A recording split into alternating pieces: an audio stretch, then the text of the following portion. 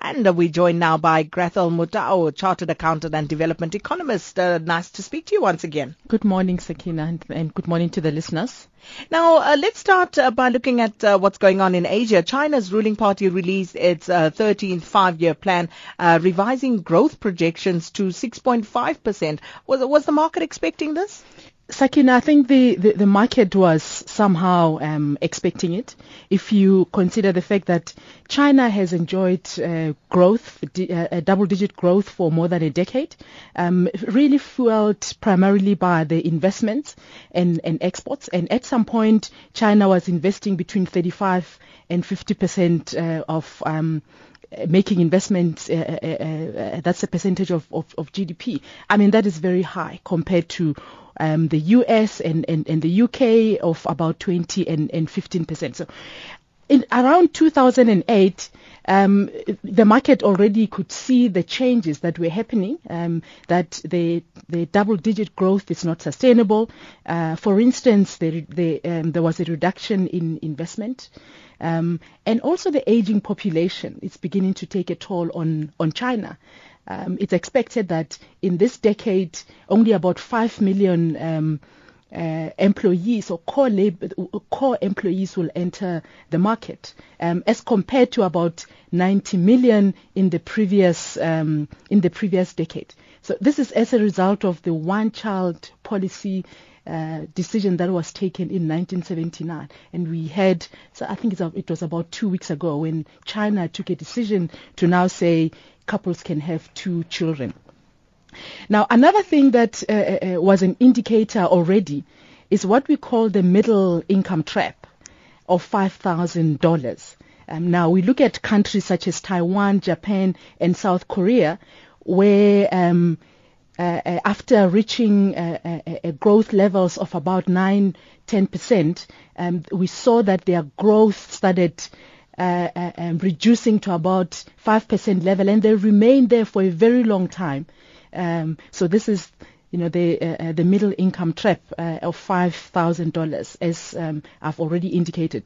And we also saw the sudden rise in the factory wages, which is one of the signs that we saw in those countries. And what is happening now in China is that the unskilled labor rate is actually increasing at a much faster rate than the skilled labor. So this is really the end of the cheap China, what we are seeing. Wow, interesting times. And then the South African Chamber of Commerce and Industry, they released the monthly business confidence index. Positive news there, Grathel. What should we read into it? Well, I think it's positive news, as you say, and this measures the level of business confidence on a short-term basis, considering the fact that we're coming from September of 81.6, which was considered at the lowest in 22 years. So to get to 88.4% is a real improvement. However, this is still worse than the confidence level that was enjoyed in October 2014. But what Sachi also mentioned, there's still a level of uncertainty. So the pending decision, the interest rate decision coming from the Fed, expected in December, is still really weighing on the investment climate, and we know that it will have an impact on emerging markets when it does happen. But what I also would like to mention, Sakina, Dr. Zulumkhize was quoted yesterday at a EY conference, Ernst & Young, where he indicated that the private sector is not keen to invest precisely because of the policy uncertainty due to the debates that take place in government. So again, engagement between government and the private sector, very, very crucial. Indeed. And then the funding of higher education, something we'll be speaking to Paul Mashatile about later on. This came into the spotlight again yesterday in Parliament. Are there short-term and long-term solutions on the table from where you stand?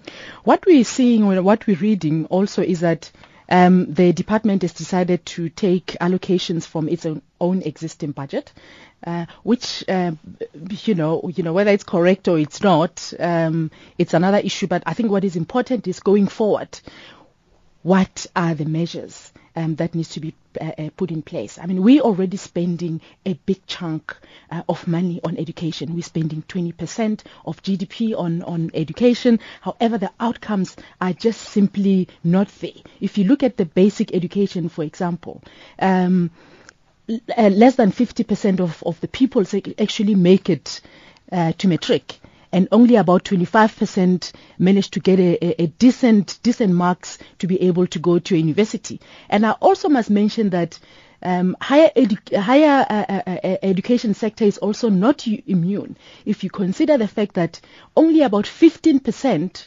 actually manage to graduate within the minimum of 3 years or 4 year period for a degree. So education sector needs to be looked at holistically. So we can't look at just higher education as a funding issue. We need to look at the whole chain, because we're spending money, but we're not seeing the results. And I hear that.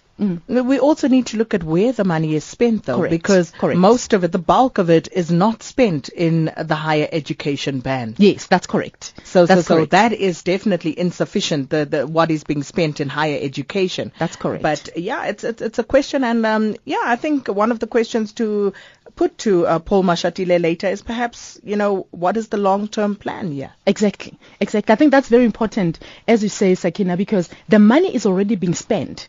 Should we be spending more money? My view is that we shouldn't be spending any more money. We should look at within the current allocation of education budget and reallocate from the basic education budget. I think that's what we probably need to do.